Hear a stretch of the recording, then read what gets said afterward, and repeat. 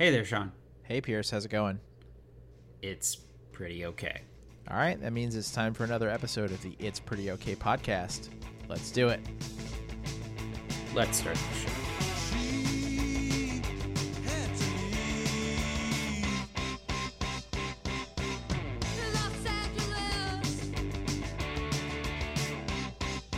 Okay, well we're throwing it back to the early days.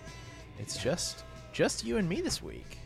Yeah, I think Max and Kevin saw us in person, and that was enough of us for a bit. So because they're going to see us again in person, I guess next week at this point. So wow, yeah, that is true. Yeah, we convened for Kevin's bachelor party, which is wild, and so Kevin is in, Kevin is in get married and also move to a new place mode. Max is in prepare for a move mode, and you and me are just like killing time until it's time to go to the wedding. So we decided rather than taking a week off, we'd get together and do a thing that we've done a couple times before, and watch something. Yeah, and this one was interesting too, but because speaking of killing time, downloaded a new streaming service, which now I will test out because they have my information in Tubi. I don't know anything about it yet, other than it seems to be very much free. I don't even know if you can pay for it, but anyways, it exists. And it had on it a documentary that I have now seen for a third time. But was this your first? This was your first time seeing the movie, right? Yes, it was. And it's something that I've skirted around for a long time. I did not watch it through Tubi. I accessed it through Kanopy. Kanopy. I always forget about that one. But I haven't been a student recently. Well, So funnily enough, my Kanopy subscription is not actually linked to school, but it is linked to another thing that I am not technically currently an active member of, which is the Montgomery County Public Library. So yes, in case anyone from MCPL is listening to this podcast, let's maybe keep that between you and me. But thanks for listening. Yes, agreed. I'm still making liberal use of you to rent ebooks through the Libby app, and also now to watch documentaries on Kanopy. So let's maybe I feel like I've done a really dumb thing and inadvertently blown up my own spot, but let's enjoy it while it lasts, because you and I watched The Decline of Western Civilization. Yes. So this is the first in a trio of movies, and they are documentaries that are centered. I guess you'd say it's centered. They're all, I think, LA centered. But these are movies by the phenomenal Penelope Spheeris. Born in New Orleans.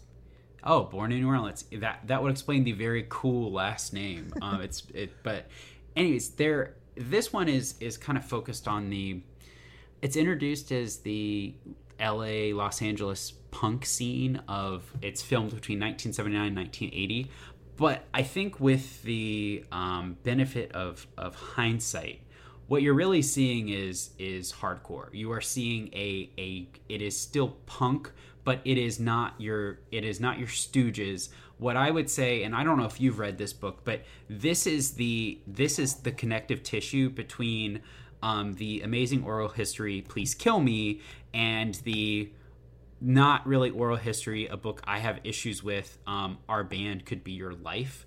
But it is really the connective tissue between, here is the punk scene of the Stooges and MC5, and also some of the British folks getting on board with that, and leading into the kind of the later Black Flag that has Henry Rollins, bands like Rites of Spring, Minor Threat, and the Minutemen. This is kind of showing, I think, the birth of them and the birth of the scene that is different. David Bowie is not coming to these concerts and befriending one of the other people there. It is not glamorous. And I will say from the start, now Please Kill Me has a lot of underage people in it, but this is very different in that these are real live children that are nihilists. Yeah, so you've said many things just now, and I want to try to address all of them, or as many of them as I can. So, for starters, if I can quibble with a point about the timelines of things, or more about how you classify music, I don't think very many people actually call MC5 or the Stooges punk bands. Because punk as a movement, generally, in the same way that hip-hop is a movement that also includes a style of music, punk is sort of a style that also includes a genre of music called punk rock. Mm-hmm. And the sort of most commonly accepted, early point of that movement is in the mid-70s in England. And then but like the Stooges are putting out albums in like 1969. Correct. So the Stooges, I think, were sort of predecessors of it. I don't know exactly. I guess you'd call them like maybe garage rock, but despite the fact that sort of the most commonly accepted beginning point of this of what is known today as punk being like 1976. Mm-hmm. By the time we're filming this movie, by the time Penelope Spheeris is shooting footage in 1979, in a lot of ways, you're at the end. You're at the end of something. Things are changing a great deal. Like, there is so little similarity between like Catholic discipline and the Sex Pistols. Yes, and I think that is ultimately the point I'm trying to make, is like they are not they're I know that one of the bands in there is X, who I think is in some ways the most professional of the bands. Very much so. I wrote something to that effect. But even they're the ones that are kind of closest to it, and they are saying, yeah, we can afford rent, and there is not a star in their eyes. There is not something that they're hoping to attain. Whereas the Sex Pistols, I think, are well aware that they are coming to America and they are famous and there's something out there, or they will just continue to party forever. But this feels so, the scene feels so small, and they're staying in Los Angeles a lot. Well, so bringing the Sex Pistols into this is actually a fortuitous choice, because there is a real contrast in that the Sex Pistols, well, a lot of people would argue the Sex Pistols were essentially a boy band. The Sex Pistols were brought together by a manager, not because they were, accomplished musicians or anything. God knows they were not that. Yes. There's no Greg Ginn is not walking through that door. But well, actually, I say that I feel like I'm doing a bit of a disservice to Steve Jones, who's a really good guitar player. But Sid Vicious was objectively bad at playing the bass, and there is a lot of that in this movie. But there was no. The thing that I noticed about how things had changed by 1980s, that like there's not infrastructure behind any of these groups like spinning them up. It is very much something that, it's a movement that in a lot of ways started as kind of a manufactured display of aggression, disaffectation, whatnot. But then by the time you get to Black Flag and the Circle Jerks, like, it's become real. It's almost like it's almost like the world of punk faked it until it made it. And by the time this movie is being filmed, they have made it. And this makes me think of in the film 20th Century Women, which is a nice film. You should watch it.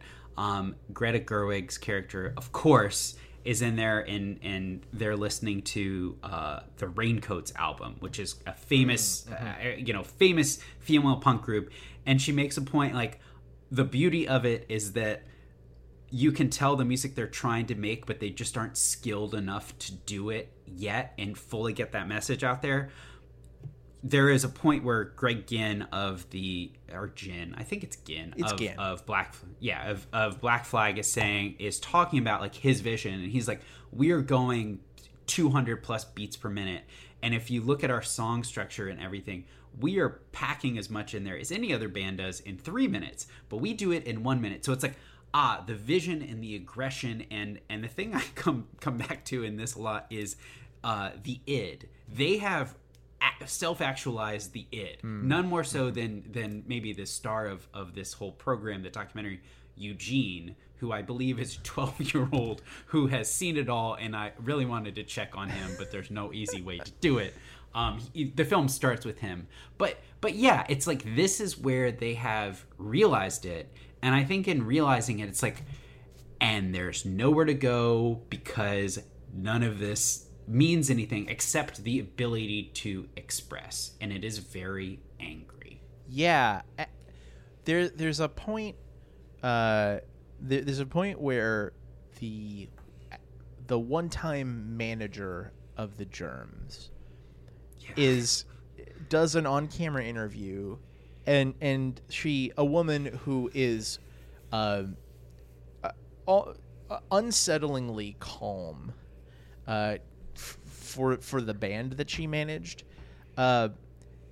says that they've been banned from several venues because unlike other bands, they don't do a sedate, safe stage show with no threat of imminent riot. And one of the things that really jumped off the screen to me when I was watching this movie, which is shot kind of in two forms. There's sort of like interviews, but then there's also a lot of footage of the bands playing at punk venues, is something that I found to be connective tissue between this movie and Please Kill Me, which is really open and aggressive antagonism between the bands and their fans. Mm-hmm. One of the last bands, maybe the last band featured in the movie is Fear, is the last. Who quite literally incite a small riot during their performance by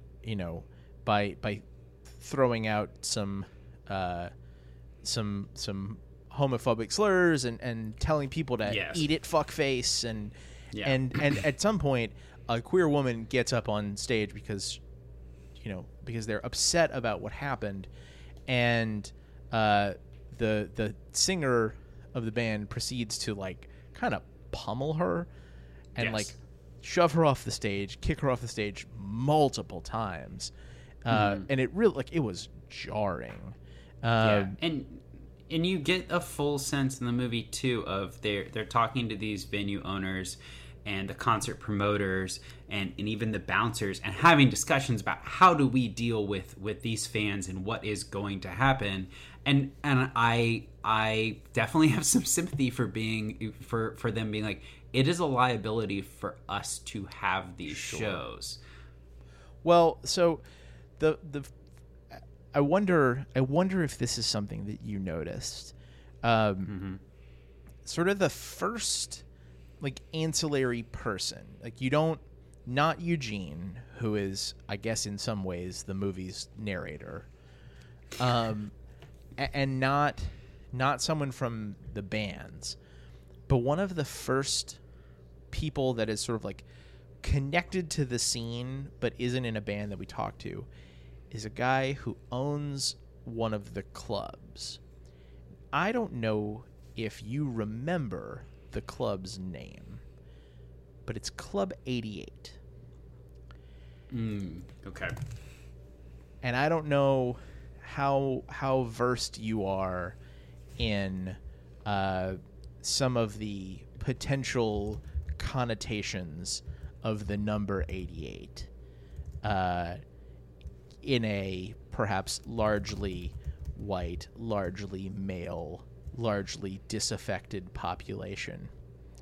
But, you know, to a certain group of people, it's a code for something pertaining to the letters of the alphabet, namely the letter H. H is the 8th letter of the alphabet. HH, common, say, Aryan Brotherhood type shorthand for Heil Hitler.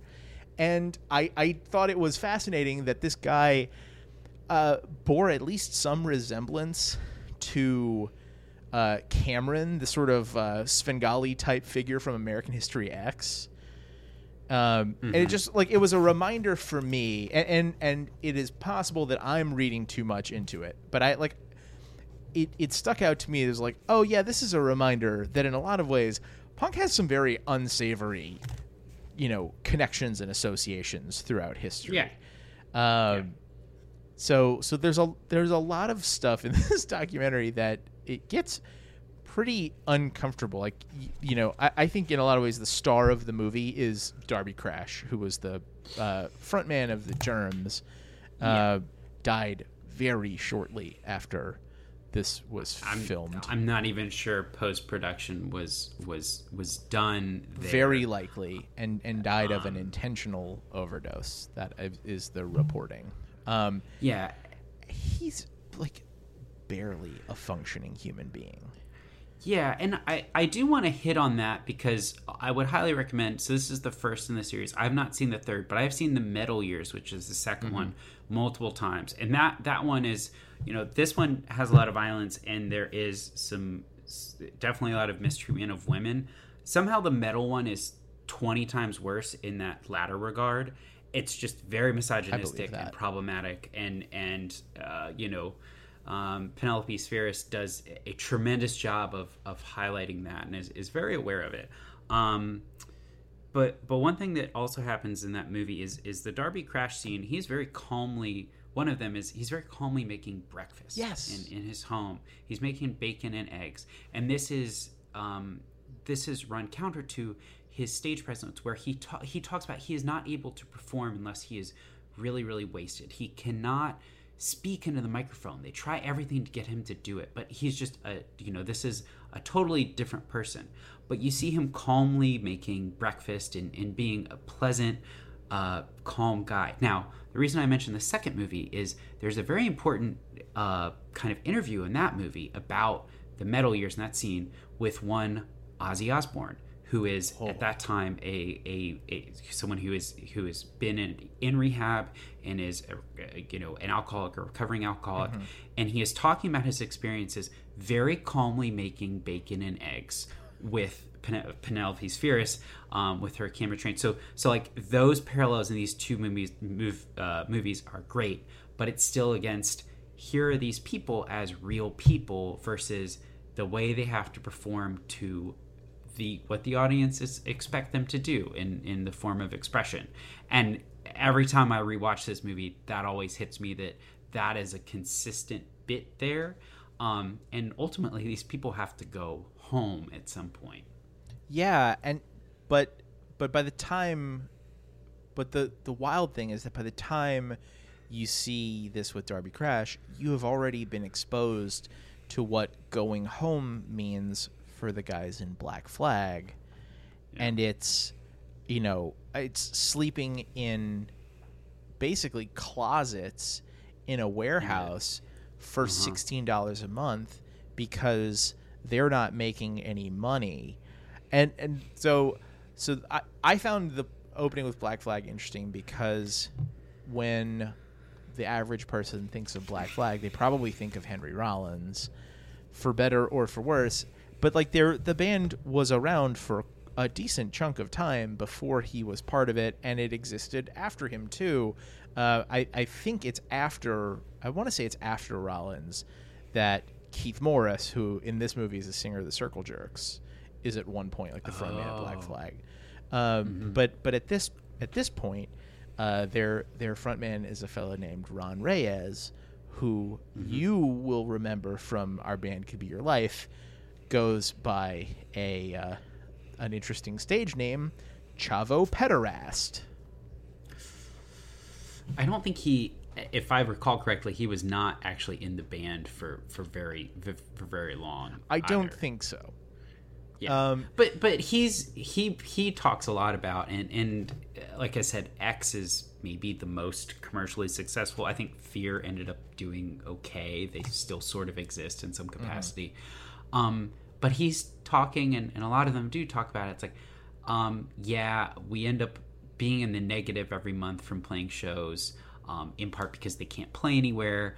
Black Flag, very famously had its own label. And tried to tour a lot, but even still we're not making money. But they continue to do it nonetheless, which is that is the thing that's hard to wrap your head around, is they do this even though they kind of get nowhere, and they are seemingly pretty content with it. And I do want to pull out from that, Exene of X says at one point, I don't think of myself as a happy person, but I had fun tonight. That seems to be a theme for all of these, and there is, even in Black Flag's lyrics, there is a recognition of depression in a sad state, but the expression of it seems to be the highlight of their days, their weeks, their times living in closets. Yeah, just like looking, even though I haven't seen all three movies, just from the topics, the LA punk scene, metal, and then like, the homeless gutter punk sort of lifestyle. Like, it's clear that the through line of this trilogy is like fringe identities, fringe cultures that people identify themselves with in some form or fashion. And so I think there's a certain extent to which, if you or I were realized that we were like losing money every month, we would make a pretty significant change in our lives. But I don't know. I think we're probably wired very differently from Greg Ginn or Exene. And so like, I don't know. I don't know how I would approach things if I had, if I were in a station where you kind of have nothing but this part of your life. Like, it's everything. It is very clear that for most of the people that are depicted in this movie, like, this is everything. And that's where it helps. There is a detour with Slash magazine and Kickboy Face, also known as Claude Bessey, is there a bunch, and he is reading letters to basically the editor, that get very philosophical and are anti-bourgeoisie, and it makes you think of I forget. Did you end up reading? It's right in front of me. Cool Town. I have not yet. Okay. Well, there's a lot of in the alternative scene and what that comes out of, being bohemian, but in this true sense of like, I am not going to take the conventions of normal society. I am going to eschew them. I'm going to be on my own. And I think that's here a lot too. Oh yeah, for sure. And there's plenty of that in Our Band Could Be Your Life as well. Yeah. And that's where I think that it's this important connection. It's like, this not looking for glamour or anything, and it's why people reject in that book REM to a great extent. It's like, we are not doing it for those reasons, and if we have that idea of fame, then we've lost our way. I mean, there's a lot of time spent with the Black Flag guys, and they're saying things which seem very like first year freshman college student stuff, but this has become their life, and this is the way it is. And so you see that with these letters and the Slash magazine is like they are writing to this philosophy, and it obviously comes out in the music as well. So there is a consistency there, and it's a nice counter to the Metal Years movie, because they just take that the grossness, the living in filth, and they commodify and sexualize it in a way that is really unsettling. But I see here you get the philosophy of it, and it's still unsettling, but in a very different way. So the mention of Slash magazine is interesting to me, because what I wrote down as we were watching them do their business is the publisher of Slash magazine, and I don't know why, strikes me as incredibly cynical about all of this. Like, he sees an opportunity to capitalize on this movement. I actually have written somewhere in my notes, like, I'm not sure he cares about punk at all. And it's all like on little facial expressions and sort of like little smirky looks that just made me feel like that's the case. He could be the most devoted punk supporter ever. But also, publisher of a magazine doesn't strike me quite the same way as a person making, negative money every month.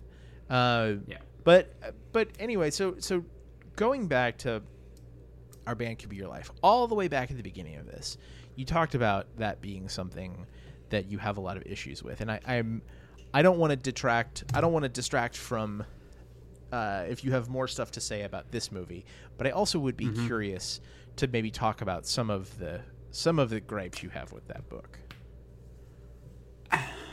I think that when you compare to in oral history, like Please Kill Me, a documentary like this one that is shot in the moment, you're not going back and interviewing people 10 years on.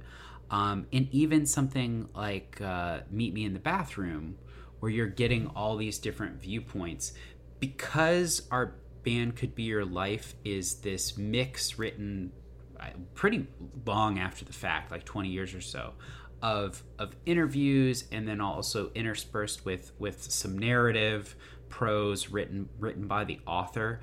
There's just a lot in there that I felt was the why or the how was not there. I think especially Henry Rollins a lot. There is some taking his word for it that irks me, and also even the Greg Ginn and how weird he is, which I take he seems very egomaniacal in a lot of ways, but there's just some stuff throughout that I feel like a better documentarian would have gotten to the bottom of it, and with an oral history that just by definition will often come out more because you get more points of view. And obviously with the documentary, one like this that is so there's no narration, there's no narration over it, is just in their words. You get closer to it, so that's my issue with it. I think it's still tremendous and worth a read, and I learned a lot. But like asking Greg Mould 30 years later about what he remembers and what was the point that they are the replacements or whoever had their gripes and everything. It's later on. A lot of people are already dead by the time he is writing this book, so their stories are not told in the same way as everyone else's. Yeah, but I mean, like, I don't know. Is that a larger argument against writing any history book 30 years after the fact?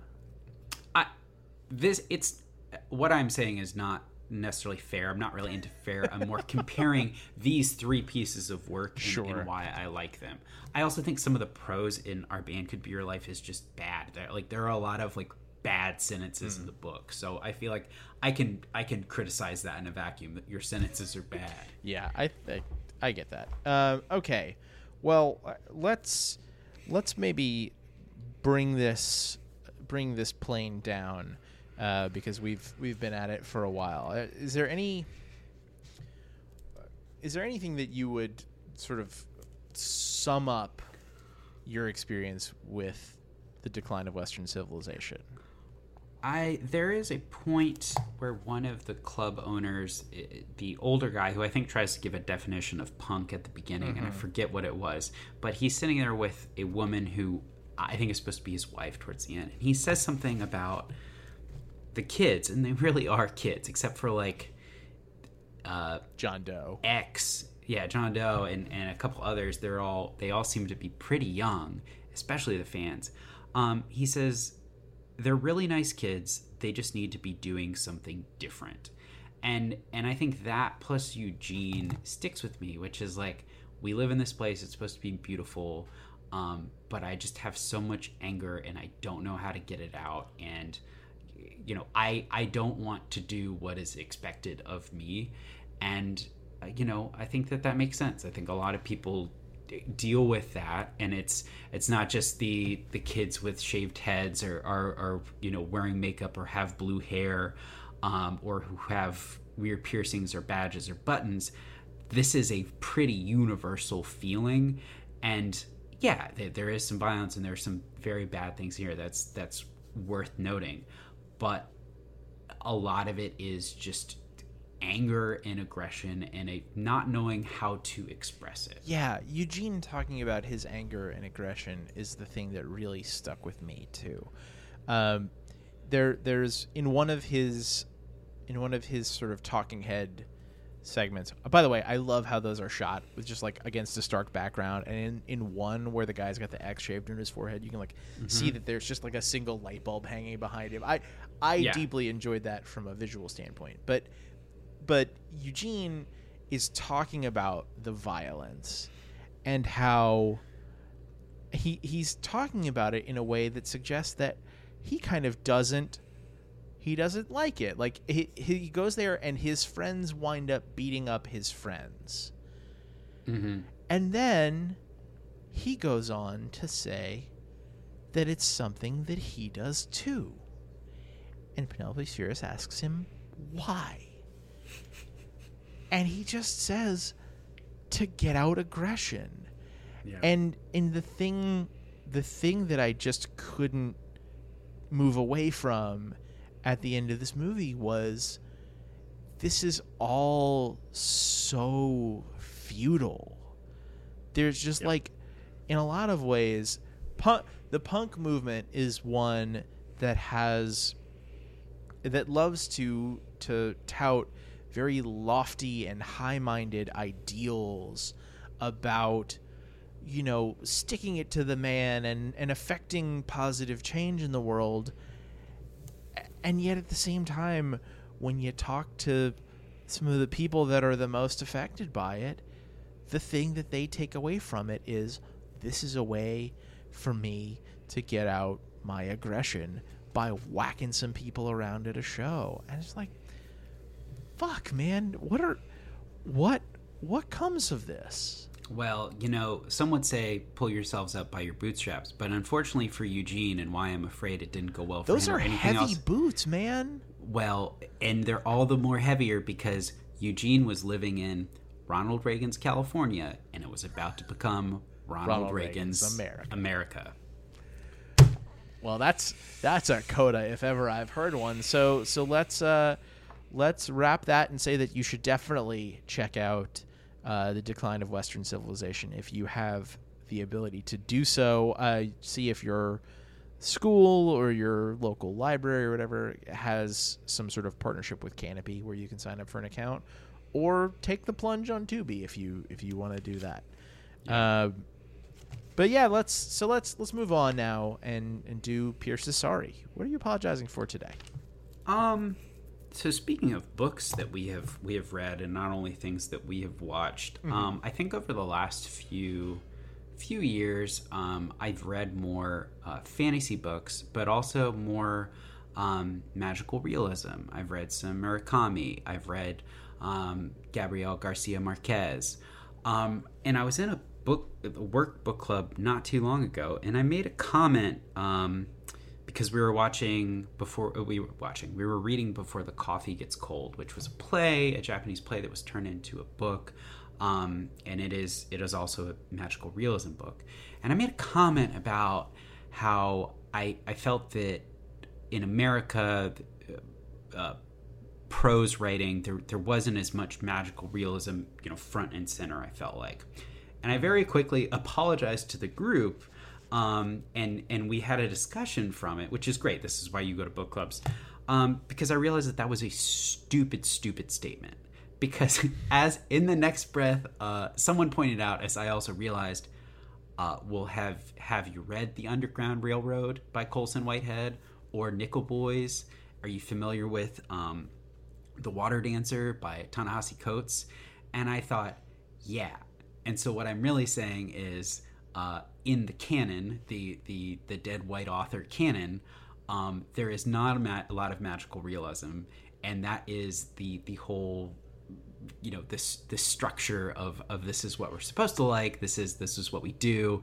And when I made the comment, like, is it because we're too serious or whatever it is? Some people are too serious, but it is on you, and as in this case, me, as someone who pretends to be a better reader, to recognize that you don't have to follow those tastes. You can choose your own. So, read more magical realism and realize that it's not all American authors, it's some American authors.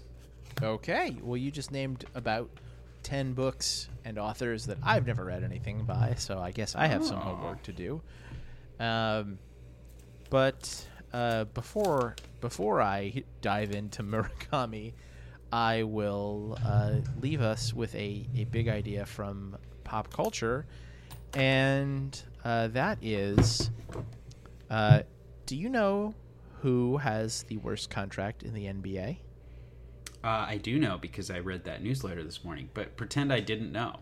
Well, yeah. So if you were someone who wasn't a Tom Ziller newsletter subscriber, who would you say has the worst contract in the NBA?